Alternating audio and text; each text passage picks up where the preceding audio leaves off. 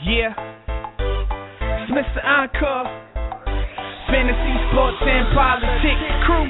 Yeah, check. Fantasy, Sports, and Politics. Ain't no other talk show hot as this. Cover every sport and we get it all right. Log on the site, you can listen tonight. Talk about the game, who in first place. You can even call up, state your own case. Football, b-ball, soccer too.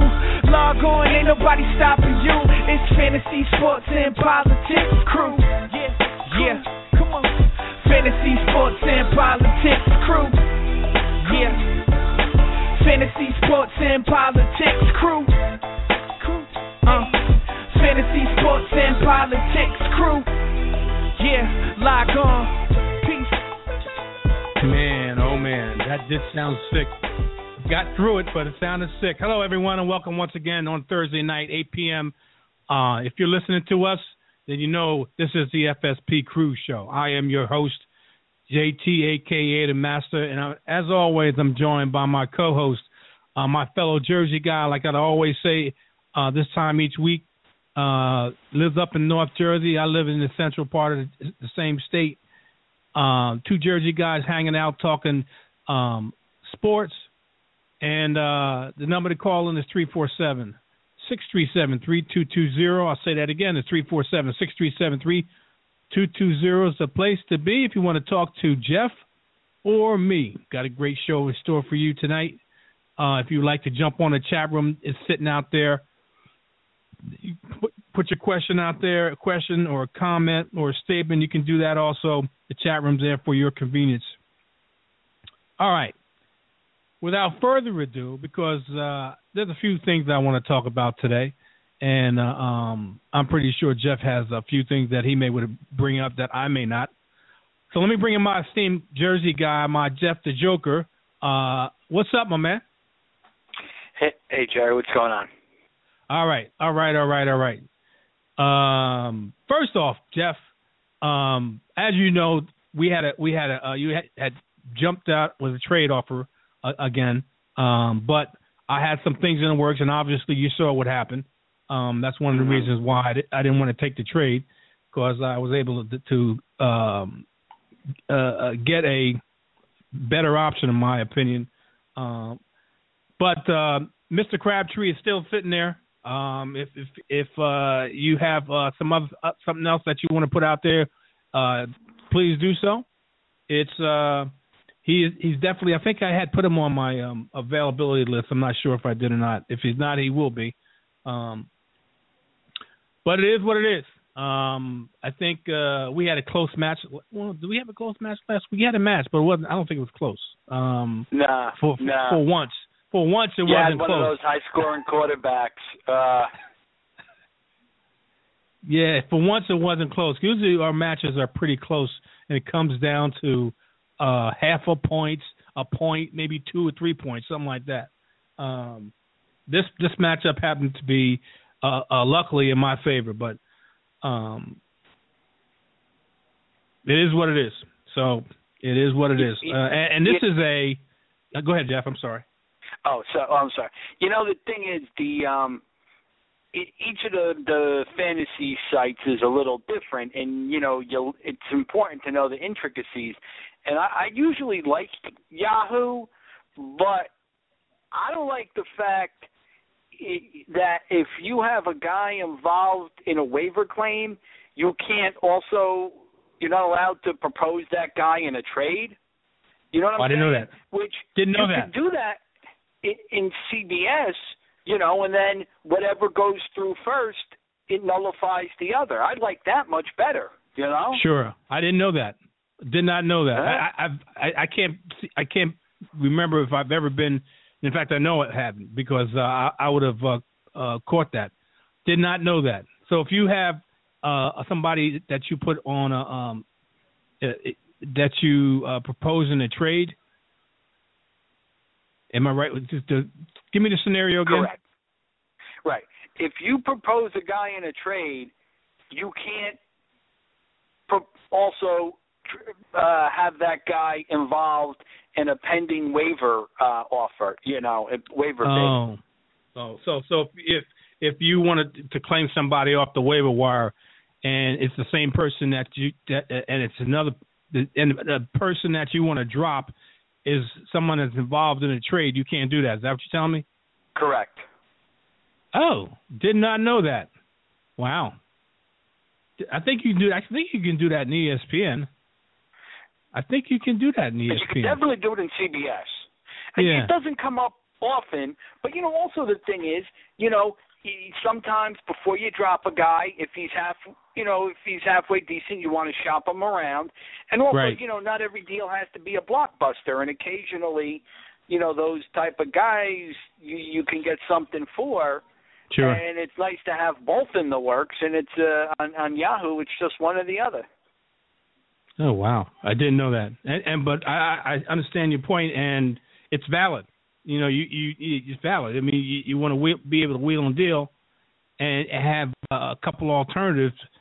One going to drop them if your waiver is successful, and the other one if your trade's successful. And quite naturally, I think you can do that in ESPN, because what happens is whatever transaction, like you said before, whatever transaction happens first, it cancels out the other one. So, and that only makes sense to me. So I don't know why Yahoo's like that. Maybe there could be some reason. Maybe Vic knows the reason. I have no idea. Oh, well. Anyway, Jeff, talking about cleaning house, talking about finally had enough. A 90-year-old woman, I think she's 90 if I'm not mistaken, Mrs. Ford is, finally decides to get rid of the general manager, get rid of the president, and last week the coaching staff got some guys that got axed. Martin Mayhew and Luan, I can't remember this guy's name. Both of them, Matt Millen minions. From what I understand, Matt Millen, when he got axed, appointed these guys or suggested that these guys should be his replacements.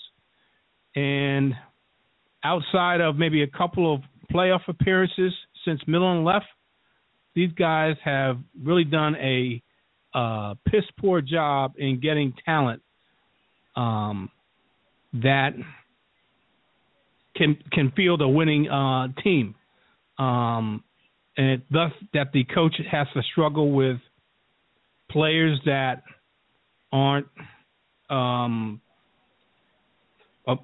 shouldn't say below standard, but players that warrant the record they have now, warrant a 0-16 at one point a few years back. And I think, let me put it this way. What's your thoughts on that before I move on? Because there's some other things I want to talk about this organization. It seems like there's been a lot of in-season coaching changes in the NFL, which I'm not usually a big fan of. And with Detroit, I mean, they didn't they fire their offensive coordinator a week before the bye? Which that doesn't make any sense. Offensive coordinator, and no, it was after their was it after the bye?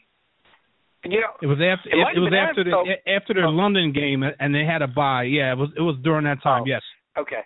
And then I'm thinking, the Colts, they just fired their offensive coordinator, and that's before their bye. Yes. Unless, I don't know, I don't get that. And, Tennessee, of course, they fired Wisenhunt, and I know they haven't been winning, but I thought he was doing a good job of developing Mariota, and they had their bye early. Which, if you're going to fire a coach, that can't be the only deciding factor. But I don't know. It takes a while to put a plan together, I think Wisenhunt might have got the quick hook, and then the guy who replaces him, there's really not a heck of a lot he could do in the middle of the season. Now, I'm trying to think, what's the benefit of firing your GM in the middle of the season? I guess the benefit of that is you'll have a new GM before the end of the season, and that's when you fire the head coach. So at least you have that new GM in line, because you want to be ready as soon as you can to get the new coach, what they call that Black Monday when the season's over, when they, when all the coaches who are getting fired get the news. Right. Well, you figured that the GM, like you said, gets in there.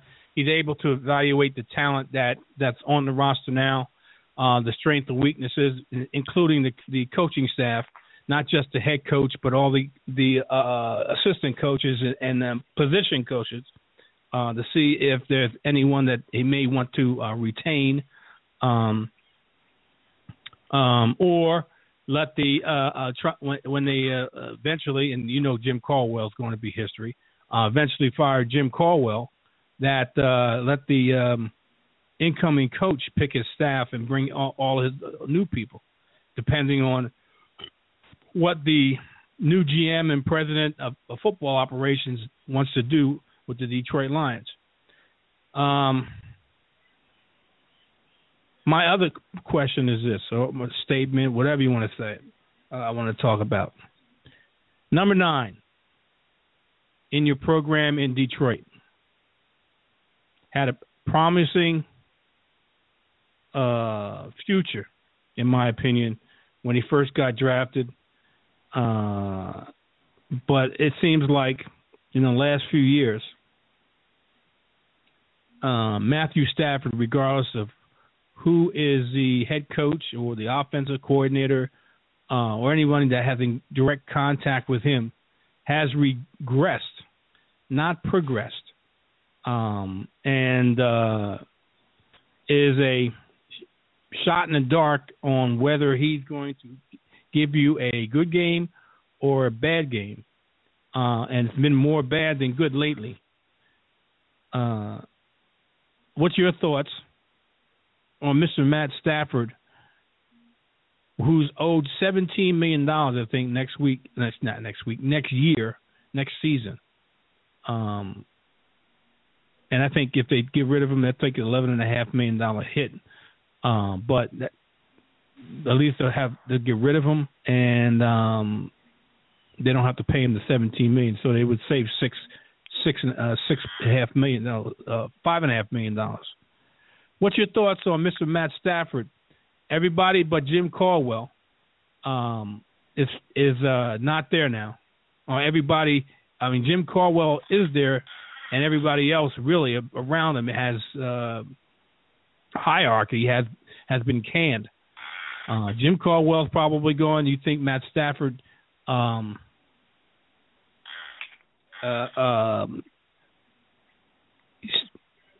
be the last man standing there and be able to have a team build around him?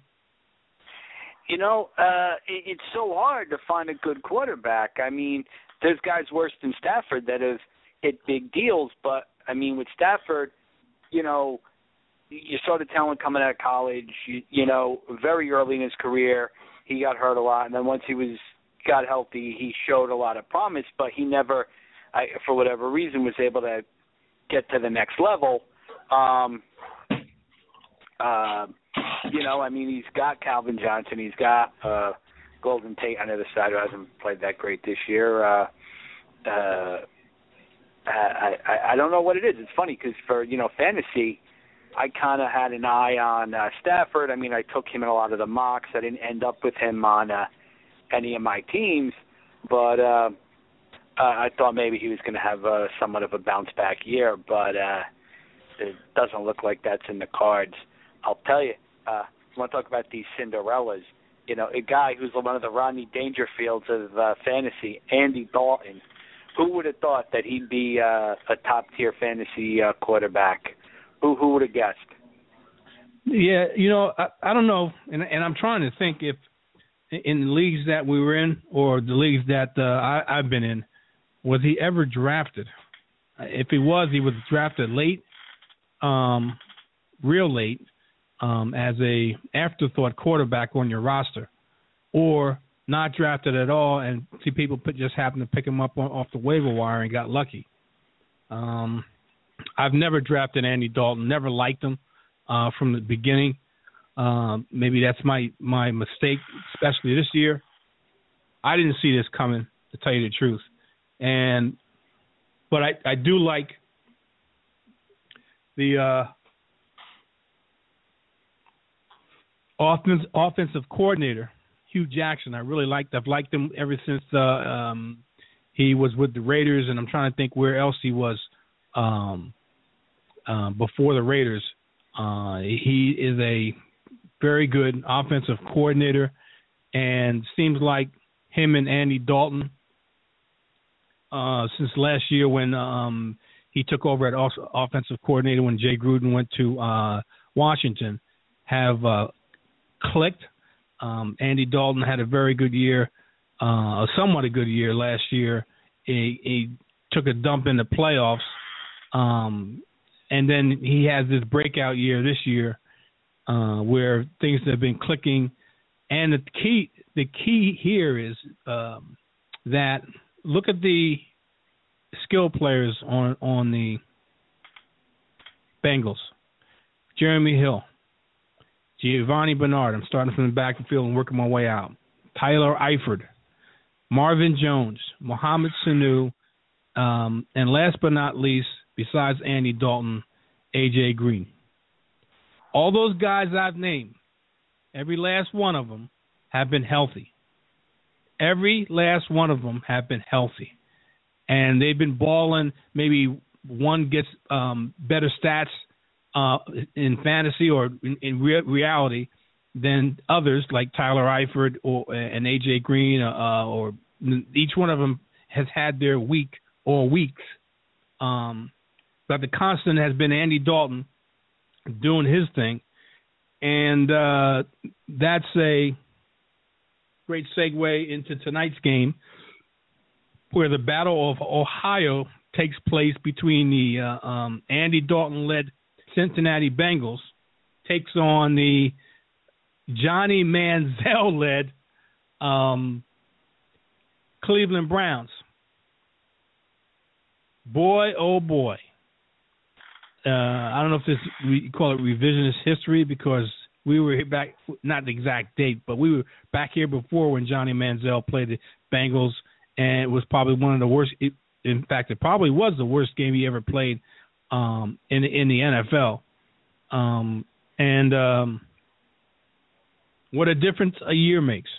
The jury's still out. There's a lot of people that remember when Johnny Manziel played last year and didn't do too well. Earlier in the year, he won a game for the Cleveland Browns. But the following week, he was back on the bench with Josh McGowan starting.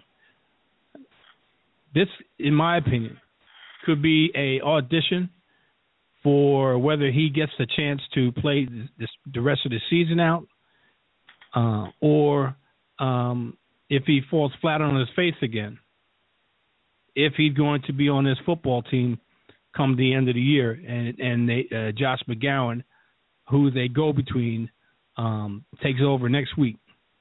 Give me your thoughts. The Cincinnati Bengals, Danny Dalton, and then Johnny Manziel tonight. Well, I think one of Dalton's problems in the past, and there's, you could research this, is his bad games, and he had some awful ones. I mean, he had some good ones, but his bad games were frequently the division games, which are very important, and the primetime games, which for most fans who aren't in Ohio, that's what you see. Maybe it was a coincidence, maybe not, but him having a good game against a very bad and banged up Browns defense, so just one more step towards establishing his reputation. But he's going to have to win a playoff game for people to get off his jock, because, like I said, he is the Rodney Dangerfield of fantasy QBs. But you know what? You can't take it away from the guy. He's having a very, very strong season. And, I'll tell you, you put up with a headache like Manziel if the guy's, balling out every week. Well, he's not. He's the backup, and I don't know how he's going to do tonight.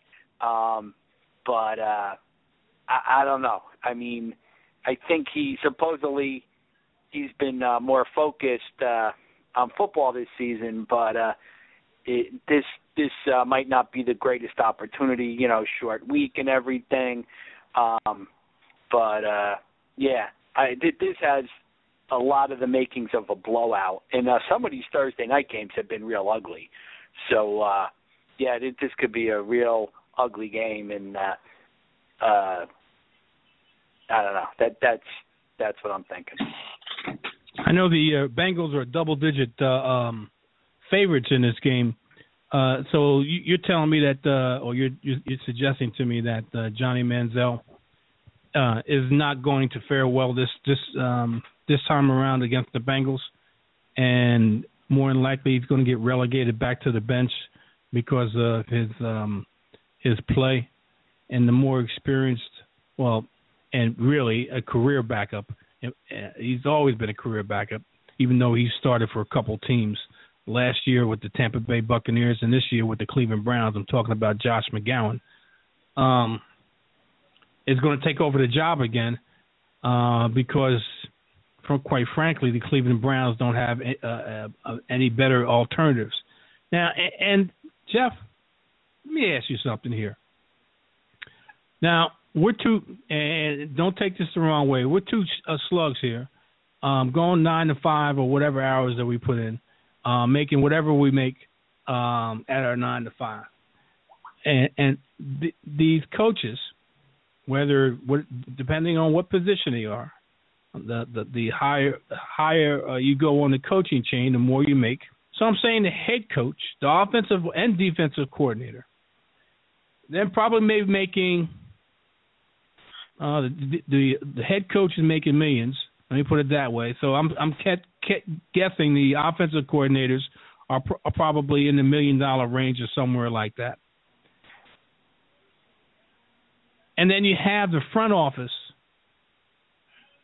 and it seems like you and I sitting on the couch can either call a better game or do better player management than a lot of these guys that get paid astronomical salaries to do the job and get their team in playoff contention, for one, and then possibly to the Super Bowl. And it seems like each organization, and I don't know if it's the ownership or the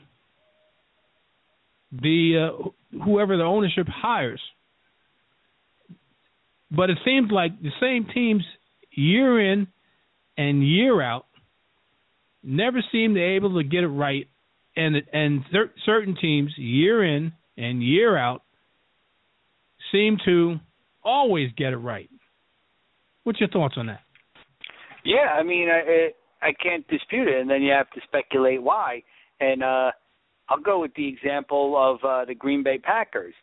And they're an interesting example because they're the only publicly held team. And when they were losing a lot when I was a kid, people were talking about why they were so lousy, and things like that lead to speculation. And some people said it was because of the location, which is silly. But then, when free agency came around, they were early days of free agency. They were saying, well, guys don't want to go there, and they were saying, back in the, in the 80s, they're saying, oh, well, they don't have strong ownership because it's shareholders. But you know what? They turned it around, and now it's a well-run business. And they hire the right executives to run the team. They hire the right coaches. They draft well. They develop players well, et cetera, et cetera. To me, that's one of the model franchises. And another example, look at San Francisco. Back when DeBartolo owned the team, great owner. It's a shame why he had to sell his share of the team. He got involved with some stuff, a crooked business deal that had nothing to do with the team, but because of that, he had to step away, and it's a shame. Great owner, he hired good people, they drafted well, et cetera, and now look at him. That team's a dumpster fire. I mean, they're like the bad news bears of the NFL. I mean, probably had one of the worst off seasons ever, and now they're having, not surprisingly, a horrible season. When I was real little in elementary school, the Giants were a joke.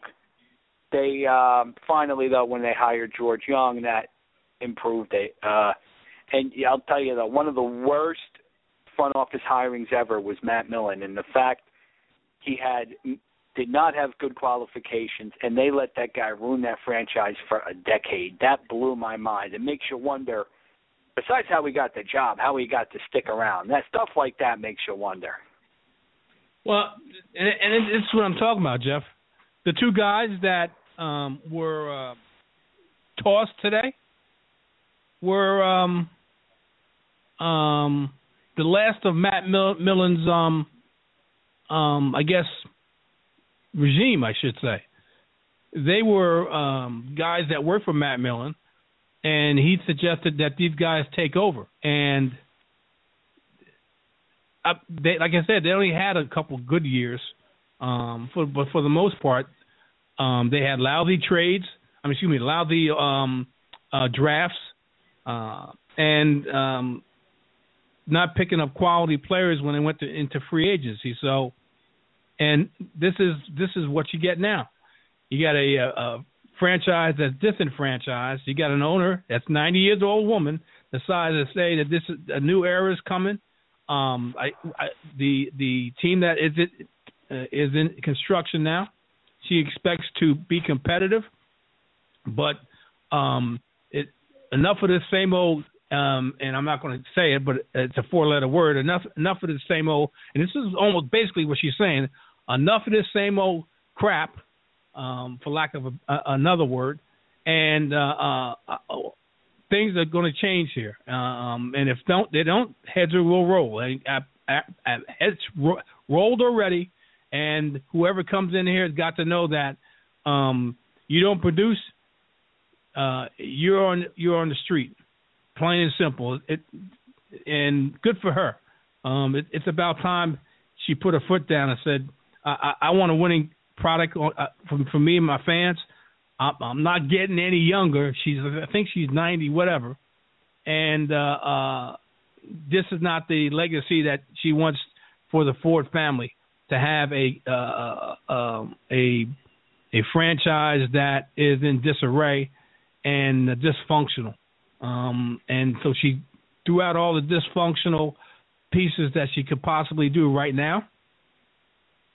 The rest of the dysfunction is going to be more likely let go or dispatched in one way or the other at the end of the season. And I see a whole new. You know what? I'm seeing a house cleaning. I mean, she's cleaned house already, but I'm seeing an even bigger house cleaning, and including players. When the end of the season for the Detroit Lions comes, what's your thoughts? Yeah, it's a real mystery what goes on behind the scenes. I said before, I still can't figure out how Matt Millen was able to keep that job for about a decade. And, it cracks me up to see him, he does some broadcasting now. And I think he has, but my first thought when I saw him as a broadcaster was they should not allow him to cover the draft because that team drafted so poorly when he was the president. I mean, it wasn't even funny. And, yeah, back then ridiculous. I was a pretty big Arena Football League fan back then. That was when I had my season tickets. And I remember they had the Fords owned an AFL team, Detroit Fury, for a few years.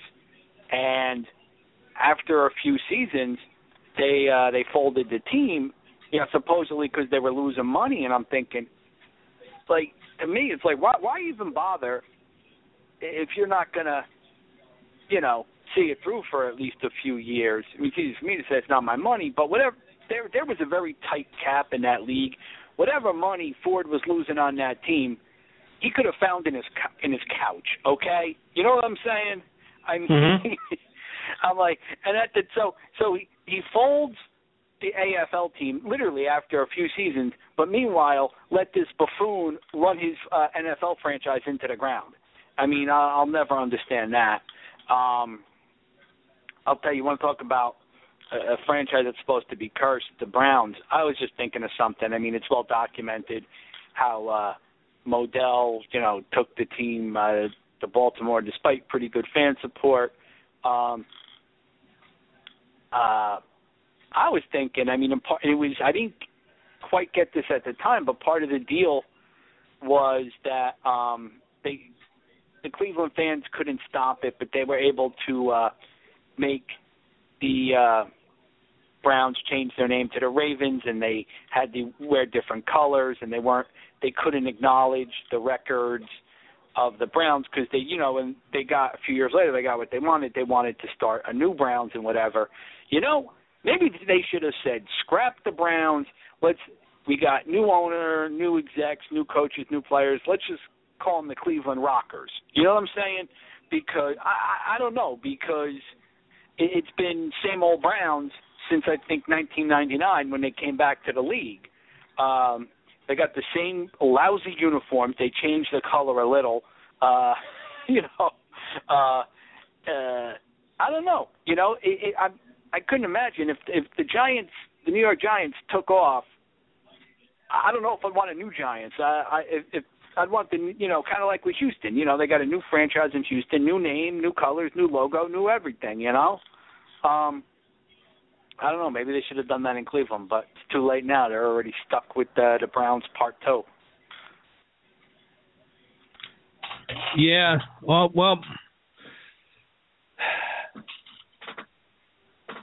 We'll wait and see. Let me put it this way: I'm not a Detroit Lions fan per se, but I like to see teams that are competitive, and it upsets me when guys get paid millions of dollars to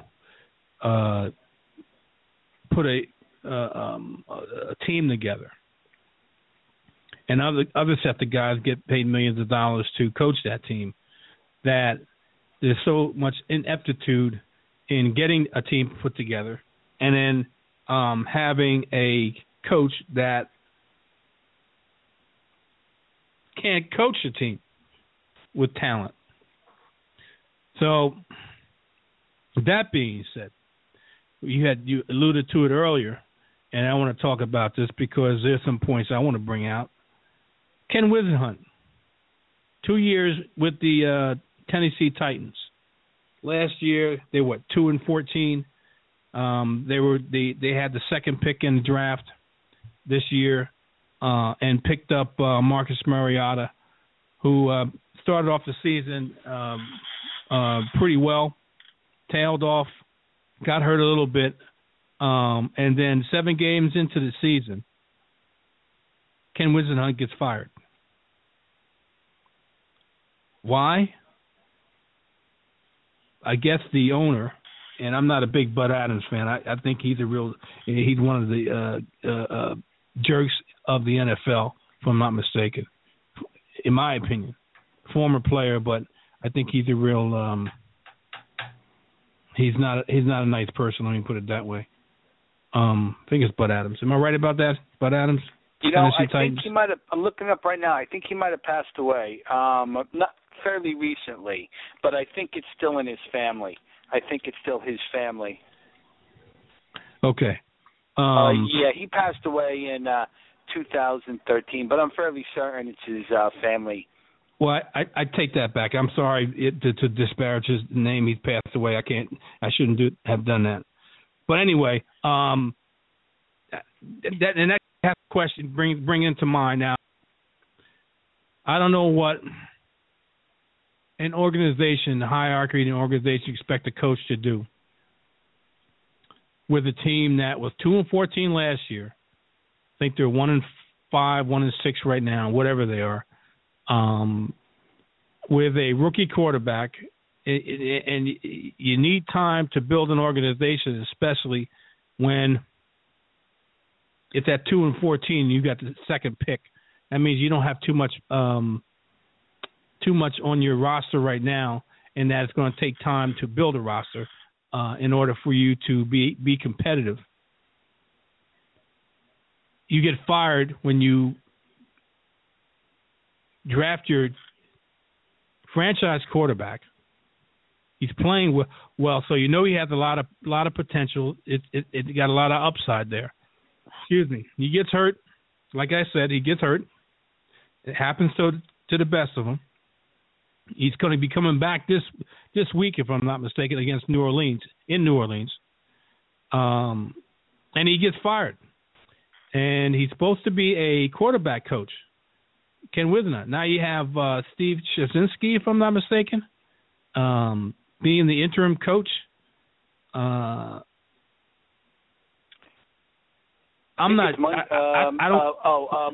It's Malarkey. The guy who I think he used to be a coach of Jacksonville. Yeah. Shazinski's over in Indianapolis. You're right. Thank you. In Malarkey. You can't keep up with these guys. I'm telling you. Yeah, tell me about it. Right, Malarkey. Yes, and who he named his own running back, but that's could probably change once the other guy gets a chance. That's neither here nor there. The point I'm making is this: the guy Ken Wisner gets fired 7 games into the season after they draft their franchise quarterback with no chance given to him only for 7 games to develop this quarterback and to implement his plan that I'm pretty sure he presented to ownership before he got the job. So 18 months or a year and a half into his being the head coach, they want to go in a different direction. Sometimes these owners are unrealistic in their expectations and impatience in their team, and don't need a reality check that just because it's an NFL team, you hire a coach, you get a first-round draft pick, doesn't necessarily mean that your team is going to be instantaneously turned around and you're going to start contending for a Super Bowl or be a strong contender to get into the playoffs. Tennessee Titans were 2-14, Jeff. 2-14. That's one reason why they had the second pick in the draft. They got their quarterback. They need other pieces, obviously, around them. You got to play with what you have right now and try to make the best of it. And then evaluate it at the end of the season and get rid of the weakness and try to make that weakness a strength. Didn't get a chance to do that in his second year. So who knows where they're going to go next. And this is the problem with these organizations. You see, the organizations that are successful, for the most part, probably with the exception of Gary Kubiak going to Denver, but that's an established organization that's well run, and it's got a reputation for putting things together and keep a stability of some type in the organization. When you have organizations as the Tennessee Titans, as the Cleveland Browns, I'm trying to think of some other ones out there that are, well, now the San Francisco 49ers. And I'm trying to think of who else is really bad right now. Let me put it this way. Those type of organizations that are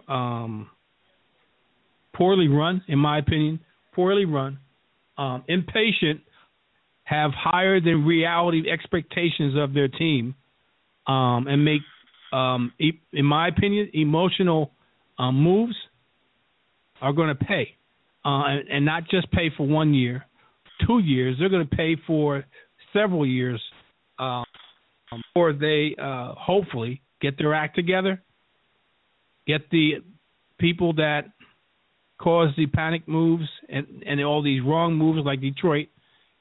Clean house, start it over again, and hopefully they get it right the next time. What's your thoughts?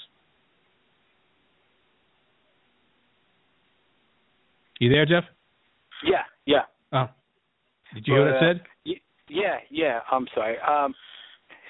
It's one of those things. It's, if you have good executives, you stick with them. But if you don't want to stick with the bad guys. You know what I mean? And you just wonder. But the way football is designed, NFL football, to me, most of the time, I cringe when a team makes coaching and executive changes during the season. I don't get it. It just what's that? Because to me, unless a coach is an absolute buffoon, you let the guy finish the season. Because it's when they fire head coach or coordinator, they basically they shuffle around their responsibilities because they really can't bring in new guys. I don't think it works. It's not usually successful, but usually the teams that do it are usually really, really bad, so they don't have a chance to be successful. I just don't like it,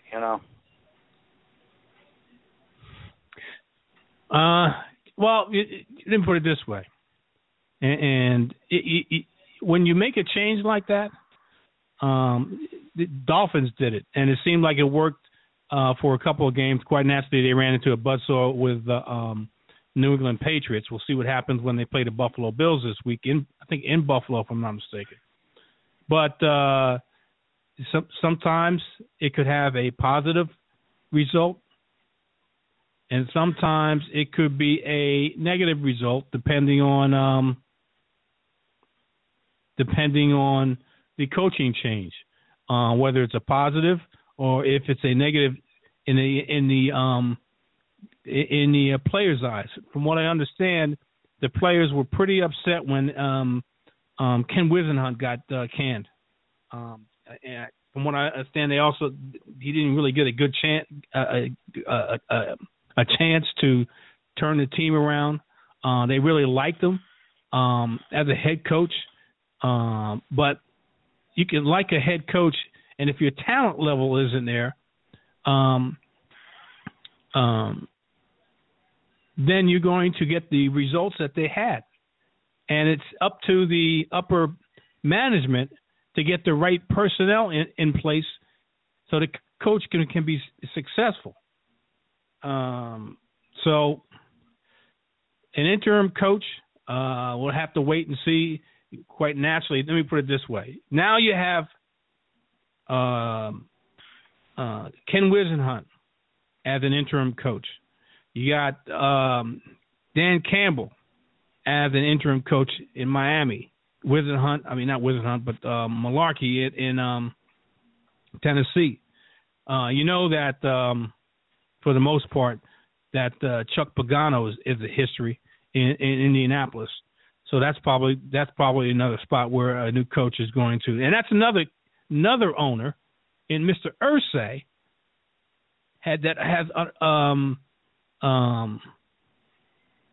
expects his team to each year, and I understand that, but realistically, they were one step away from going to the Super Bowl last year. But that doesn't necessarily mean that with all the holes, and Indy had a lot of holes last year, and they had one of the easier schedules, believe it or not, last year. And that helped them to get to where they were against the New England Patriots, and then they got exposed. But this year they had a harder schedule, and their quarterback is playing like he is the seventh round pick and got shoved into the starting role because no one else was healthy enough. That's how well I'm thinking that Andrew Luck is playing. I can't believe. Thanks a lot, Jeff. I can't believe he's playing this bad, and that's why up until now I haven't started him. And the only reason I'm starting him is because Carson Palmer's on a bye, so he's going to be sitting on my bench until I see something different in him. Because let me put it this way. At one point, you got the best of the trade until Le'Veon Bell got hurt, and now we're both suffering because Bell's no longer with you, and Luck, for all intents and purposes, up until this week, really wasn't even though he was on my team, he wasn't on my team because he wasn't getting a start. So it is what it is. It's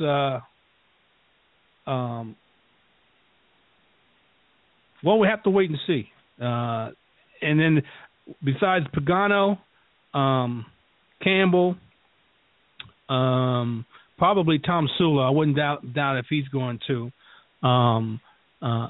Jim Caldwell and Malarkey. I'm trying to think who else is on the hot seat. The guy today in Cleveland. He seems like he's indecisive. He changes like the wind, running backs and whoever else. He may be on the hot seat too. And some of these owners, like Cleveland, like San Francisco, like in my opinion Tennessee, like Indianapolis, and I could be thinking of somebody else. I can't think of it right now. Or seem like owners that hire guys to do their job, but tell them what to do. Tell them how to do the job rather than let them do the job. And if they fail, then it's on them. But if they succeed, it's the owners that's going to take the credit for it. So I don't know, man. I'm totally confused. I can't believe you got people make millions of dollars, and despite some dumb moves and dumb things they do, they make millions and billions of dollars. And with these franchises, and because they have loyal fans, and that's what it is. They have loyal fans looking for that glimmer of hope that's going to get their franchise to the promised land. And some of these organizations will never prosper because the ownership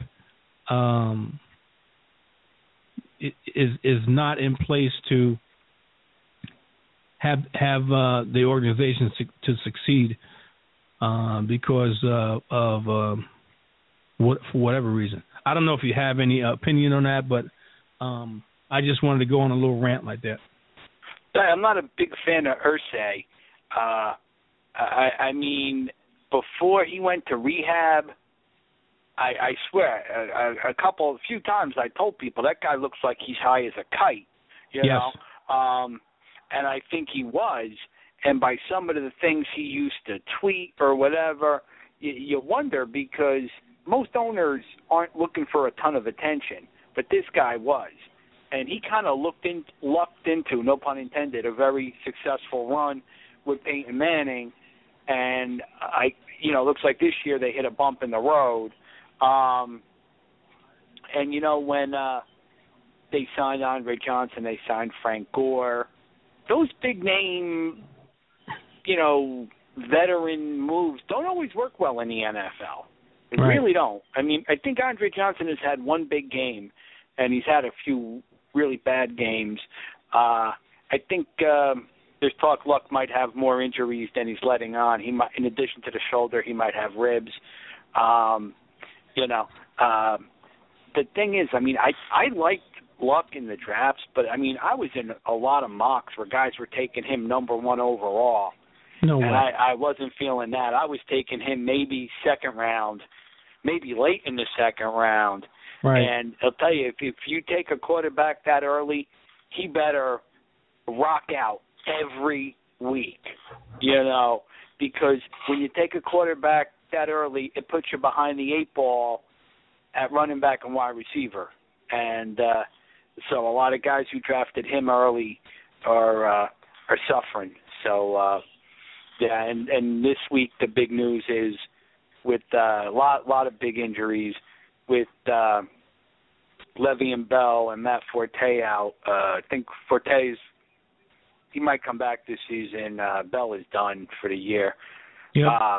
That the big pickups were D'Angelo Williams, who I already had in the Yahoo League, and I don't always carry handcuffs, but because Bell is great, the Pittsburgh, the run blocking is good, and because Williams looked so good early in the season when Bell was suspended, because of that, I had D'Angelo Williams, and I'm glad I did. And in another league that was deep, this just blows my mind. You know, I had an open roster spot, and a couple of weeks ago, D'Angelo Williams was the best available guy. Because, you know, it's a deeper league. And one of the other GMs, I hate the term owner. I use it sometimes, but not too much. It sounds grandiose. One of the other GMs just pulls off a big trade for Bell, but doesn't bother to pick up Williams off of waivers. I'm surprised he hasn't sent me a trade offer yet. Wow, really? The truth is, I mean, I check out the offer, but I don't have Williams on the block because, hey, I need another running back, and he looks like the guy. So, and I don't know about – see, the thing is with Langford in Chicago, once in a while, you know, like I'll tell you another term I don't like. I mean, I use handcuff. I mean, couldn't they come up with something more positive, you know? Right? You know, I mean, it's not a personal thing. I don't think it's meant to degrade anybody. I remember, and I understand what you're saying, though. But I brought it up once in one of the BTR chat rooms, and we were kicking around ideas like call them buddies or pals or whatever, you know, and they couldn't come up with anything great, you know. Like, remember when you're a kid, you go to camp and you go swimming and be like, buddies, you know. Right. But sometimes, and I remember when I had Steven Jackson, and, you know, when he was playing for St. Louis a few years ago, once in a while when the main guy goes out, then they'll split the job between the next two guys. You know, but, I mean, if you're going to invest in a, quote, handcuff, you want to have a very clear guy, you know. Because it depends. Because in a shallow league, you could just stock up on you know, just decent running backs. A deeper league, it's harder to find, so it makes more sense to cover yourself with the handcuff. But Langford in Chicago, I mean, he was, you know, the big pickup this week. Right out of the box, boom, great matchup against a San Diego run defense that's pretty generous. So if you made the big bid for him, at least he should pay off week one. But, you know, it's like every week almost every week there's a guy or two who everybody breaks their piggy bank on, and he doesn't always produce right away, you know. Yep. But sometimes they keep cracking, you know, you never know. But this week it's Langford and D'Angelo Williams are the two big guys. So if you're lucky, you got at least one of those guys going. Well, on one of my fantasy teams, Jeff, I had Le'Veon Bell and Arian Foster. Ooh. On one team. You know, Foster. Wait a minute. Going into the season, let me just finish it. Let me finish this. So what I do, I made sure I had Alfred Blue and D'Angelo Williams. So the four running backs I had two starters, and then I had their handcuffs, or their backups, I should say. Okay? And thank God I did. I'm 6-2 in that league right now. I'm number 1 in that league. And I still can salvage the season without Le'Veon Bell. Quite naturally, it would be nice to have him, or Arian Foster. And that was a hell of a duo I had for a very short time. So I still got decent running backs, but that would have been, you know, really put me over the top. And then in another league, for whatever reason, and I almost dropped them last week. I almost dropped them last week, and I don't know who I was going to pick up, but I almost dropped him last week. In fact, I was tempted a few weeks to drop him. I'm talking about D'Angelo Williams. I was tempted to drop him a few weeks because he's been sitting on my bench picking up 1 point, 2 points, 3 points, And for all intents and purposes, up until the point that Le'Veon Bell got hurt, he was just dead wood on my bench. And I'm thinking, I should drop him for a wide receiver or drop him for another running back. And I for whatever reason or another, I never did. Well, thank God I did. Didn't, I should say, because now I got a hell of a running back on a very offensive minded team. So I'm happy about that. So you never know, and that's why when you do drafting and you get these big name running backs, that if the person that doesn't have the big name running back doesn't pick his backup, his direct backup, that you should, because you never know. Just because he's a big name back doesn't mean he can't get hurt. So running backs get hurt quite obviously. You got, and just think about this, Jeff. You got Le'Veon Bell, who probably was the number one running back, hurt, and he's gone. You got Jamal Charles, who probably was in the top 5, give or take. You got Arian Foster, who's probably was in the second round, maybe third round. Because he was what he was, and you got Matt Forte. That's hurt. And I can't think of anybody else that's a big name running back. That's a lot of production, either gone for a few weeks or gone for the season. What do you think? Plus there've been some big time duds. I mean, I think the big 3 duds have been C.J. Anderson and